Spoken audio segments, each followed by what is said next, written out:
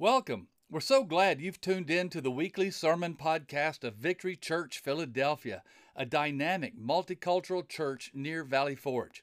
We want to welcome you into an experience with God and into the care of His family, and we believe this message will be a blessing to you. Today's sermon is a part of our series, Waymaker. Take the journey with Jesus. God really is, as the song says, our Waymaker, miracle worker, promise keeper, light in the darkness. I believe this message will help you have faith in God for whatever challenges you're facing right now. If there was ever a time where we need to be standing on the promises of God, it is now. This is a timely message to be reminded that God not only makes promises, He keeps His promises. He is a promise keeper. And the Bible is full of amazing promises of God. One of those promises is in Mark chapter 10, beginning with verse 29. Truly I tell you, Jesus replied, no one who has left home or brothers or sisters or mother or father or children or fields for me and the gospel will fail to receive 100 times as much in this present age. Homes, brothers, sisters, mothers, children, and fields, along with persecutions, and in the age to come, eternal life. That's a huge promise that whatever we give up for Jesus and the gospel, we will receive in this present age 100 times. Absolutely amazing. Now, I do wish Jesus had left the with persecutions part out, but the promises are so great. When I was in seminary, I did a summer missions trip in Mexico City, and I led a young teenage boy by the name of Luis to the Lord. And he became hungry for just more and more and more of an experience with God. He wanted to know God more and more, and I hope that's the case with all of us. And so because of his hunger for God, he just began devouring the Bible. He was reading the Bible every day, and it seems like almost every day, he was coming to me with questions. Now, his questions fit a pattern.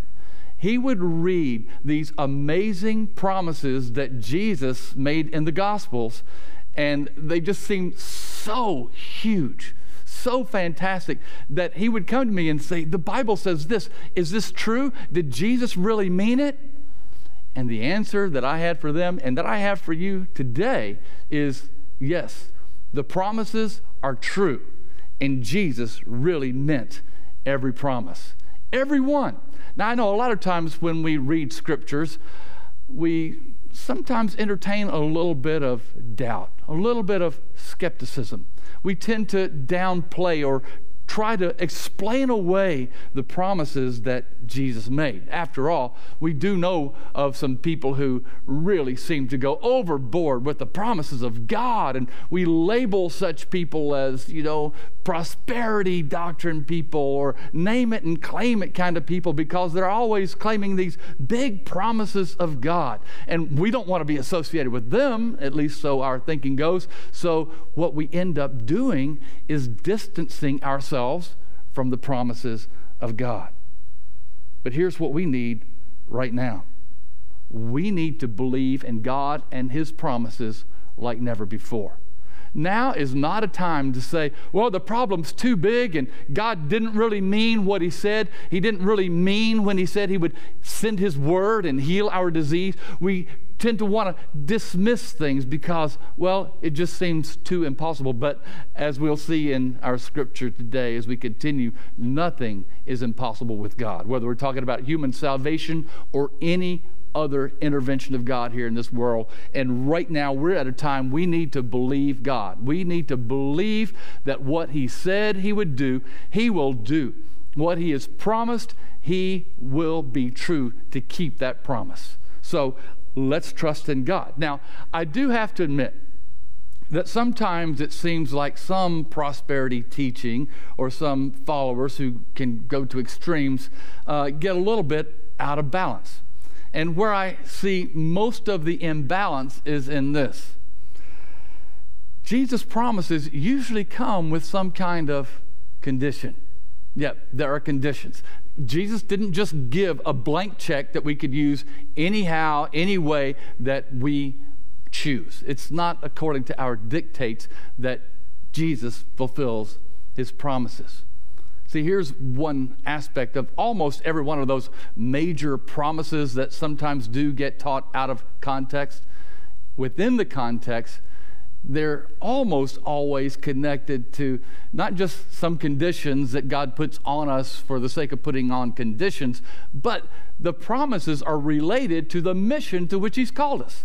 The promises are related to our being devoted and committed to the kingdom of God, and not just living religious lives, but really seeing God's kingdom advanced here on this earth. And when that is our heart, when we're seeking first God's kingdom and his righteousness, then we can lay claim to the promises that God has made. So, here are the two problems that we have just illustrated.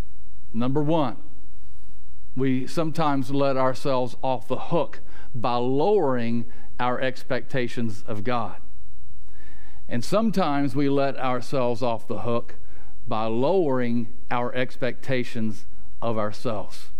And the solution is not to get out of balance on either one of those, but we need to fully believe in God. Don't let yourself off the hook in terms of trusting God for the promises, and don't let yourself off the hook in terms of fulfilling the conditions that God places on so many of the promises. We need both. We need to believe that God is going to move, and we need to believe that, especially during a crisis like this, that the church is going to rise up and advance in kingdom ministry to see God glorified and to see many people brought into a relationship with God and into the care of God's family.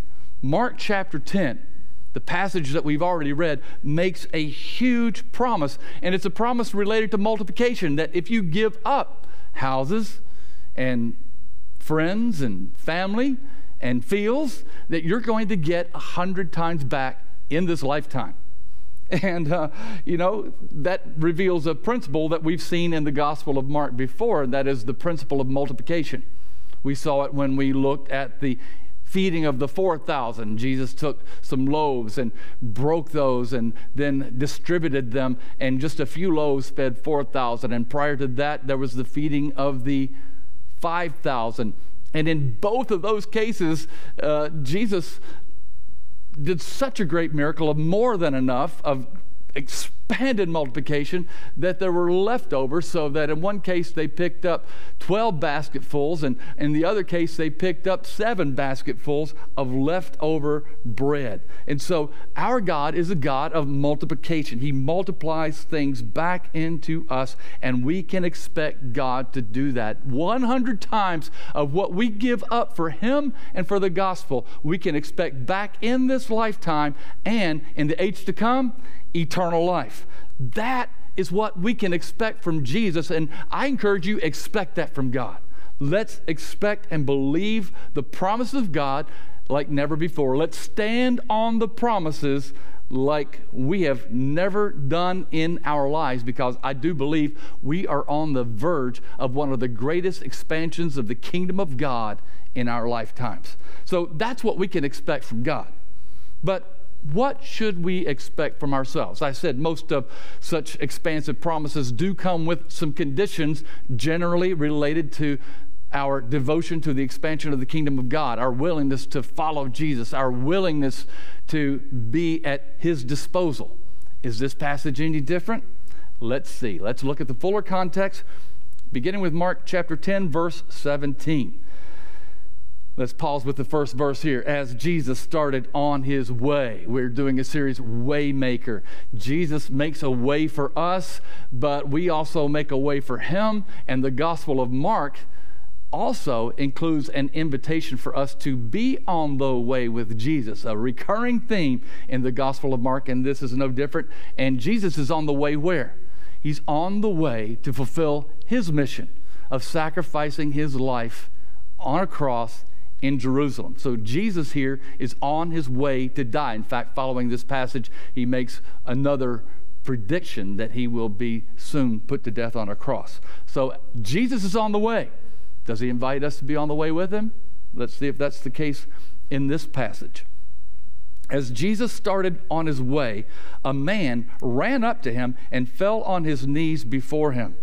"Good teacher," he asked, "what must I do to inherit eternal life?" "Why do you call me good?" Jesus answered. "No one is good except God alone."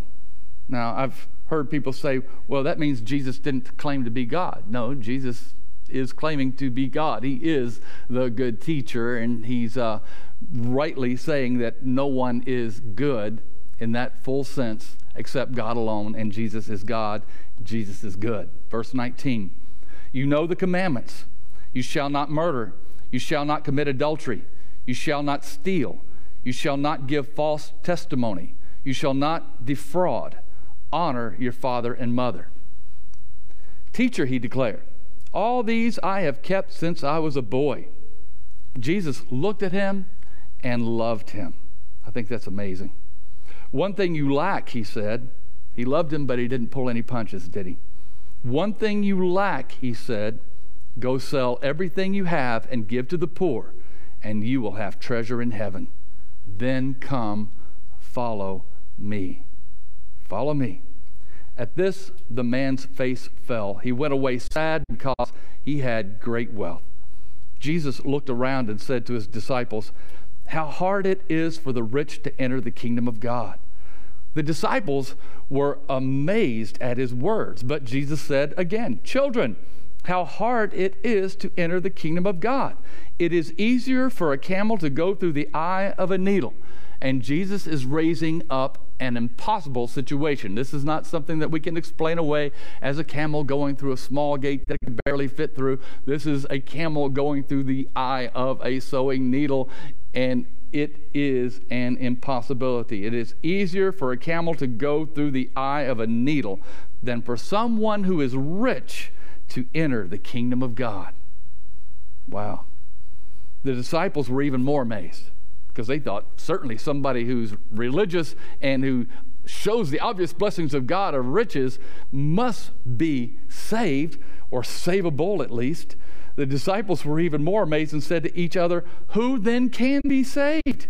Jesus looked at them and said, "With man this is impossible." So it is an impossible situation that Jesus is describing. It is impossible.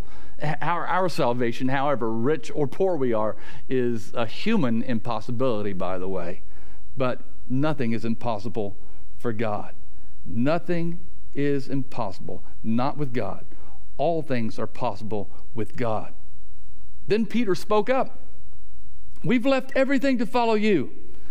"Truly I tell you," Jesus replied, "no one who has left home or brothers or sisters or mother or father or children or fields for me and the gospel," notice that, "for me and the gospel, will fail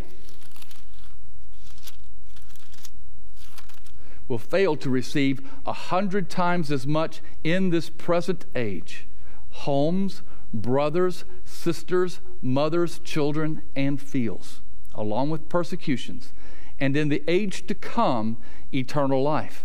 But many who are first will be last, and the last first." So, what can we expect of God? 100-fold. 100 times. What you give up, God will multiply back, just like he did with the loaves and fishes. But then, what does this passage tell us to expect of ourselves? Number one, we should expect that when Jesus asks us for something, that we are not going to be afraid to give it over to him. And let me just say, Jesus is asking for something. He's not necessarily asking for you to sell everything and give it to the poor to follow him. This is a very unique situation that Jesus didn't repeat with everybody, and we see in the ongoing story of Jesus' work and the ministry in the church that people still had personal or private possessions. So you don't have to sell everything to become a follower of Jesus. But we have to be willing to give him anything that he asks for. He asks for our love. He asks for our service. He asks for our commitment. He asks for our time. He does ask for part of our money. He asks for us to make sacrifices for him and for the kingdom. That's why he says there will be some persecution along with us. It will be a costly endeavor in some sense as we anticipate the 100-fold multiplied back into us. So what's it going to cost us? What is Jesus asking of us? We need to be willing to give it.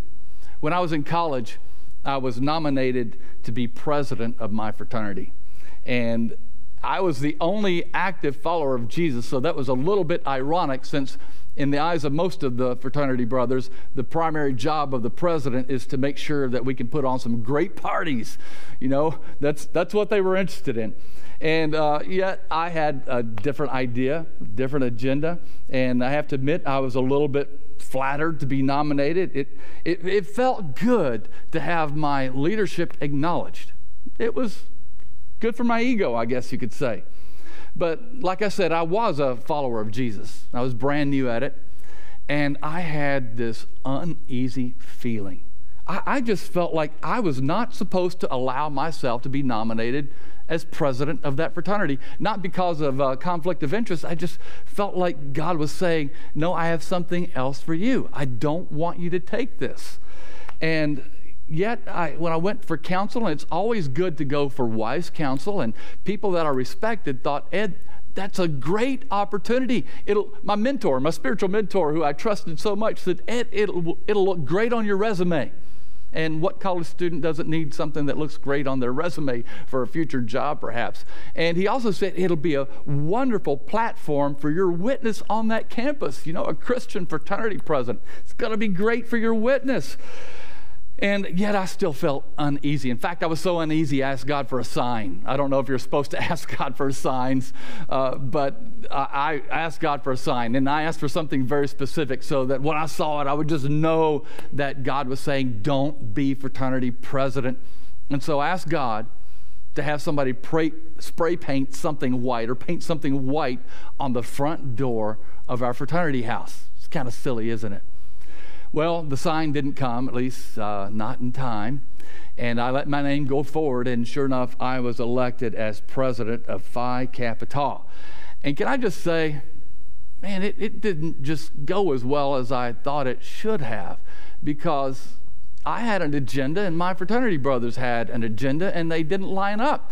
And they were looking for me to put on good parties, good enough to maybe attract a few pledges, and mostly just for them to have a lot of fun. And I had this idea that this fraternity, known as the druggy fraternity, Phi Kappa Tau, we called ourselves High Taus, would get things turned around. I just believed that this was going to turn around through my efforts, and it ended up being a lot of my own human effort, and that just led to a whole lot of frustration on the part of everybody involved.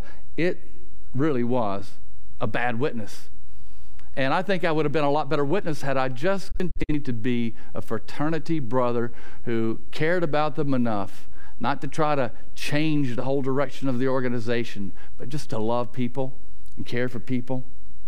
So if that's what happened, why didn't I withdraw? If I had such a strong feeling, and looking back on it, I do believe it was God saying, don't do this. Why did I go through with it, besides the counsel that I received? What was in me that motivated me to let my name go forward and to get myself elected as president of my fraternity?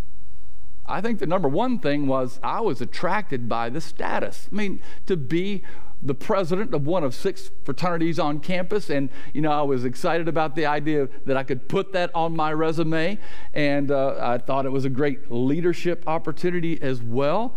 And here's the biggie. The fraternity presidents got to live on the first floor of the fraternity house, and the room for the fraternity president was absolutely fantastic compared with every other room in that dormitory. So, I didn't want to give that up.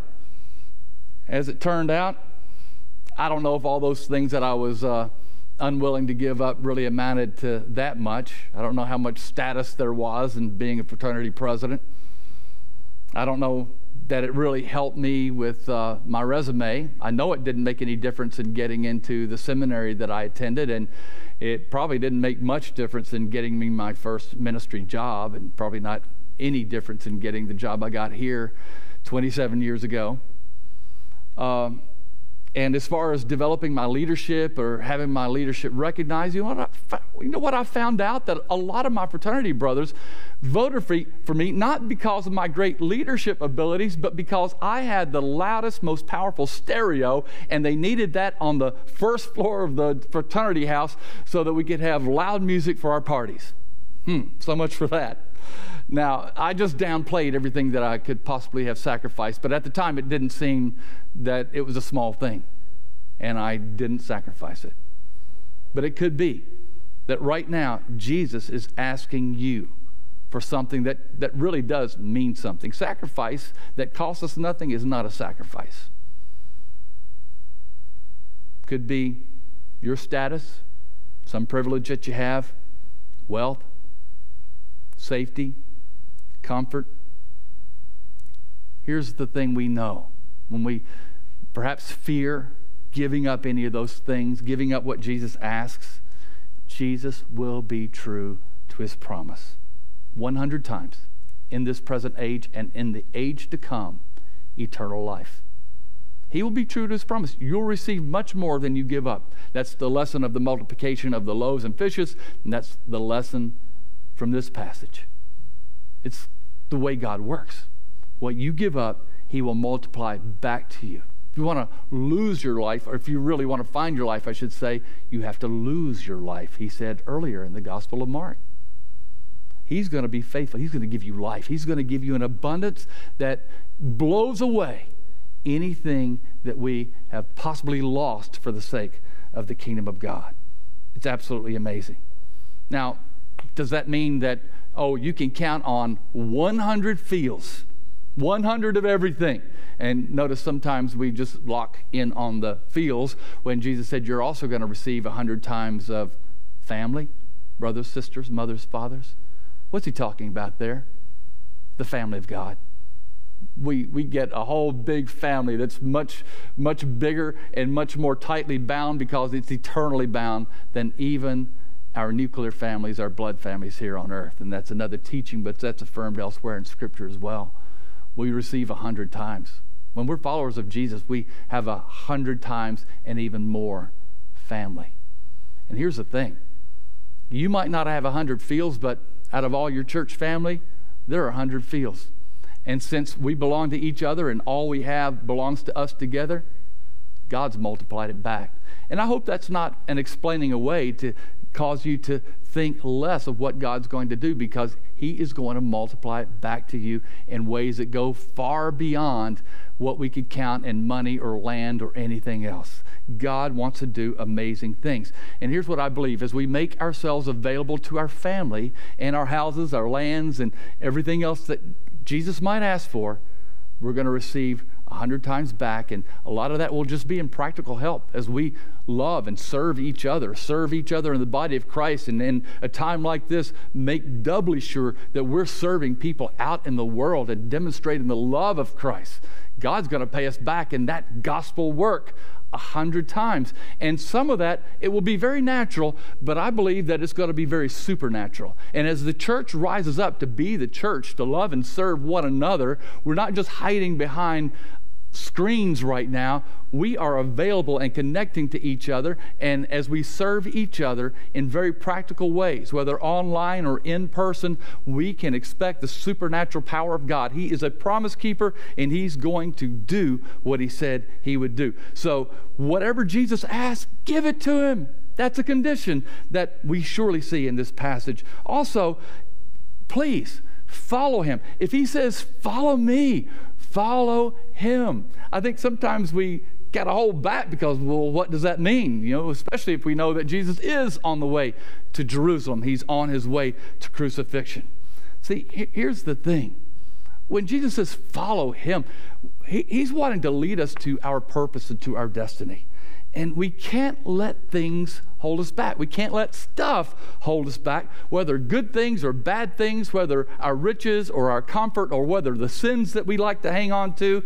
Don't let anything stop you from following Jesus. And whatever you have to unloose yourself from to follow him, please do it, because he's not just trying to mess up your life and make it difficult for the sake of making it difficult. He's not asking for sacrifice just for the sake of sacrifice. There is a purpose behind whatever Jesus asks of you, and there's a purpose behind his call for you to follow him. He's not just asking you to give up stuff just to give up stuff. He's not asking you just to give up beets because, you got to have something to give up for Lent. And I'm certainly with giving up beets for Lent. And he's not just trying to spoil your fun. So many people just see God as somebody who's trying to spoil their fun. Follow me because, I want to make things miserable for you. No, that's not the way God works. That's not what is involved in receiving the promises that Jesus is making right here. When I first became pastor here, I had a young man who came and visited me, and he was just in despair. He was distraught. And God wants me to marry this particular girl. And I think I'm going in and out. Sorry, folks listening. He said, God wants me to marry a particular person, a particular girl. And I said, well, what's wrong with that? He said, well, I don't like her. He had never dated her. He was repulsed by her, to be honest. He just really was horrified by the idea that now God wanted him to marry this girl. Now I asked him, how do you know that God wants you to marry her? And you expect, especially in our world, the charismatic world, I got a word from God, or somebody told me that God told them that I was supposed to marry this girl. We kind of hear those things more often than we should. And I thought, well, maybe somebody gave him that kind of word. But no, he hadn't heard from God. He hadn't heard from anybody else. So how do you know that God wants you to marry her? And his response was this: because I don't want to. What? I asked. Yeah, because I don't want to. I said, are you saying then because you don't want to, that means God wants you to? And, by that line of thinking, by that way of reasoning, then anything you want to do, God doesn't want you to do. But anything you don't want to do, God does want you to do. Why?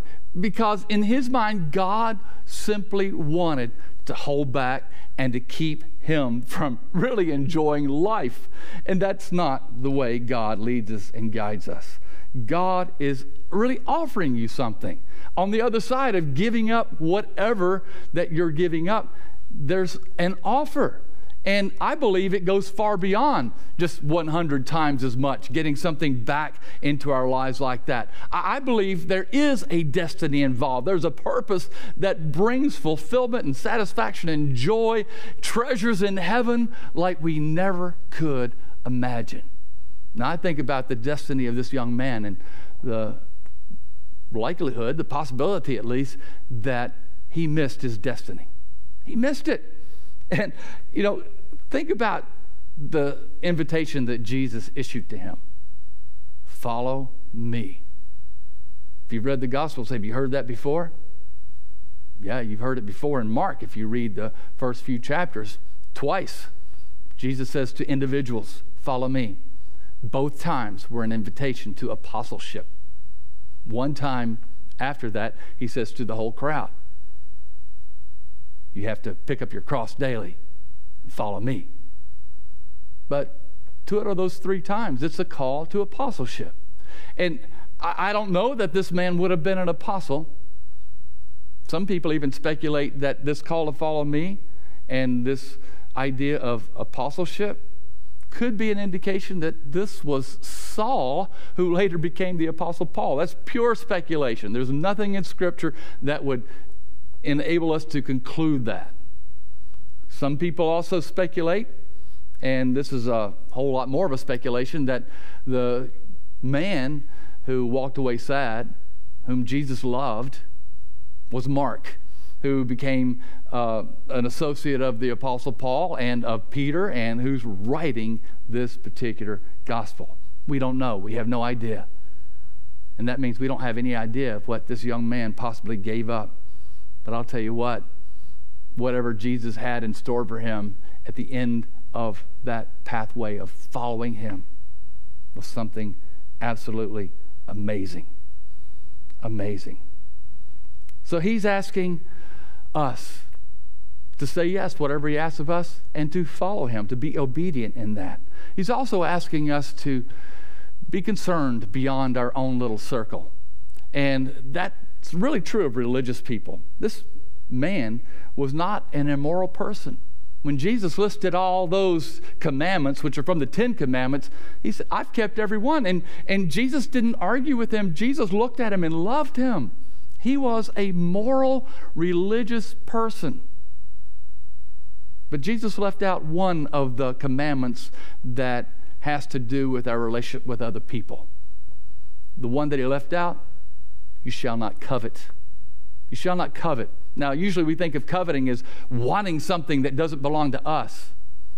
But in this case, Jesus is pointing to something that belonged to the man, but that he should have been giving to others. So maybe coveting is not just wanting something somebody else has for ourselves, but hanging on to something for ourselves when God wants us to give it to somebody else. That's a very strong likelihood of what's going on. So this man was loving to his family. He honored his mother and father, but he had a tight circle.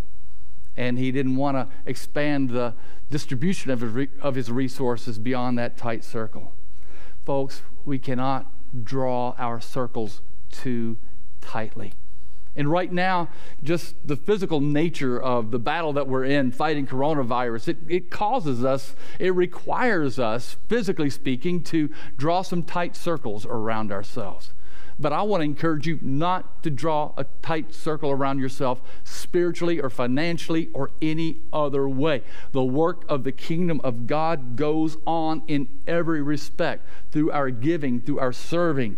Don't isolate yourself spiritually. And we can connect digitally, just like I'm connecting with you right now. You can connect with other people, expand your circle, make phone calls, call the people in your life group, send texts or messages, whatever is your preferred means of electronic communication. Engage in that right now for the glory of God and for the blessing of those people. I had been inviting my barber to our big day of service, March 28th, which has transformed a little bit.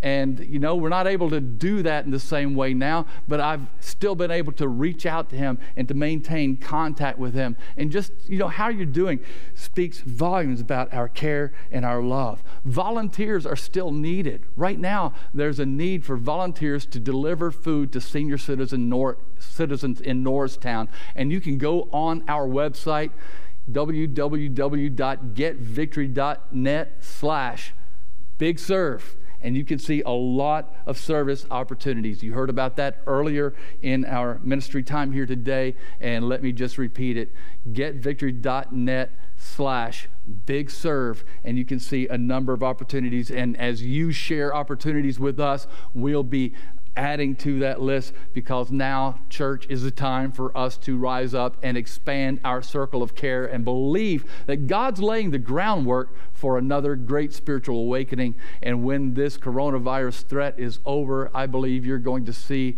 an expansion. You're not going to see what we saw after 9/11/2001, where there was a short expansion of people going back to church, but it very quickly withered and attendance dropped within a few months after 9/11. No, we need to believe for expanding our circles, and that means we need to be a part of the solution now. As we do what we can do, God will do what only He can do. As we put our loaves in His hands, as we give to Him what He's asking, He'll multiply it back. He'll multiply it back many, many times. Now, concern for others, all by itself, serving, giving money, anything like that, does not by itself buy us salvation. It doesn't buy you eternal life. But it is part of our salvation. It's a part of our eternal life. Notice that the man asked Jesus, what do I need to do to inherit eternal life? And Jesus rattled off all these commandments. And then he said, one thing you lack. One thing. Not multiple things, one thing. But then he listed multiple things. Why are they one thing? Because they belong together. Give to the poor. Sell what you have. Give to the poor. And then come follow me. See, without the component of following Jesus, without that component, there's no eternal life. We can give, we can serve, we can do good things, but ultimately the call to your destiny, to the blessings of God, that call is a call to follow Jesus. Will you follow him? Will you serve him? Will you give him whatever he asks of you? In Luke, there's a story of another rich man whose story ends up quite differently. That man was Zacchaeus. He was a very wealthy tax collector. He had cheated a whole lot of people. And when Jesus came to his house, he was so touched by Jesus, so drawn to Jesus, he became a follower of Jesus right then and there. And the indication of that was this.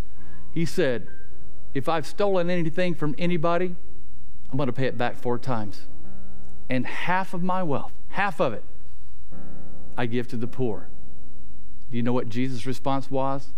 I tell you today, salvation has come to this household. Will you make yourself, who you are, what you have, available to Jesus and follow him? That's the pathway to your destiny. And you can trust this. He is a promise keeper. If he made the promise, he will keep it. He'll do his part. Now I want to give you a chance to do your part, and that starts with saying, yes, I want to follow Jesus. I want to be a follower of Jesus. And being religious is not enough. Being wealthy is not enough. You saw the disciples ask the question, who can be saved? Who can be saved? Because in their thinking, a man as religious as this man and as obviously blessed must have been experiencing the favor of God. But Jesus said, no, we need a work that only God can do. Our salvation is impossible with us, but it's possible with God. Will you let him save you today? Rescue you. He wants to rescue you in every way. He really does. Whatever you're facing, whatever difficulty, I'm not saying he's going to change that circumstance and everything will just be perfect upon giving your life to Christ. But I am telling you, you're on your way to really being able to receive the fullness of the promises of God. Would you make that decision today? It does call for a real conscious decision to follow him. And I want to ask you, if you've never received Christ, or if you've been with Christ before but wandered from him and are coming back, to pray this prayer along with me right now. Just repeat it out loud wherever you are, whoever you're with, and all of you together in a room. Repeat this out loud to encourage those among you who maybe haven't prayed to receive Christ yet. But right now, God's going to do something fantastic. So repeat these words after me.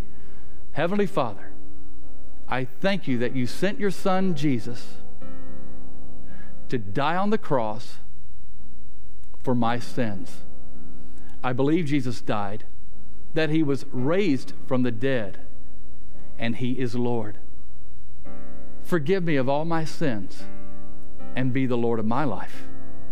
I turn from my sin. I turn from self. I give myself to you, God. Thank you for forgiving me. Thank you for saving me. Thank you for making me one of your children. I hope that you have been blessed and that whatever promises God has made to you, that you take this time to remind yourself of them and to stir up your faith a little bit. I heard a pastor say one time, don't ever doubt in the darkness what God has promised in the light. Believers, a lot of you have received a lot of promises, and God is faithful. It might be a dark time, But let me tell you, the light of God's glory is coming. He is a way maker, miracle worker, promise keeper. Please join us next week. It's going to be a powerful time. Share this with as many people as you can, and we look forward to our next time being together.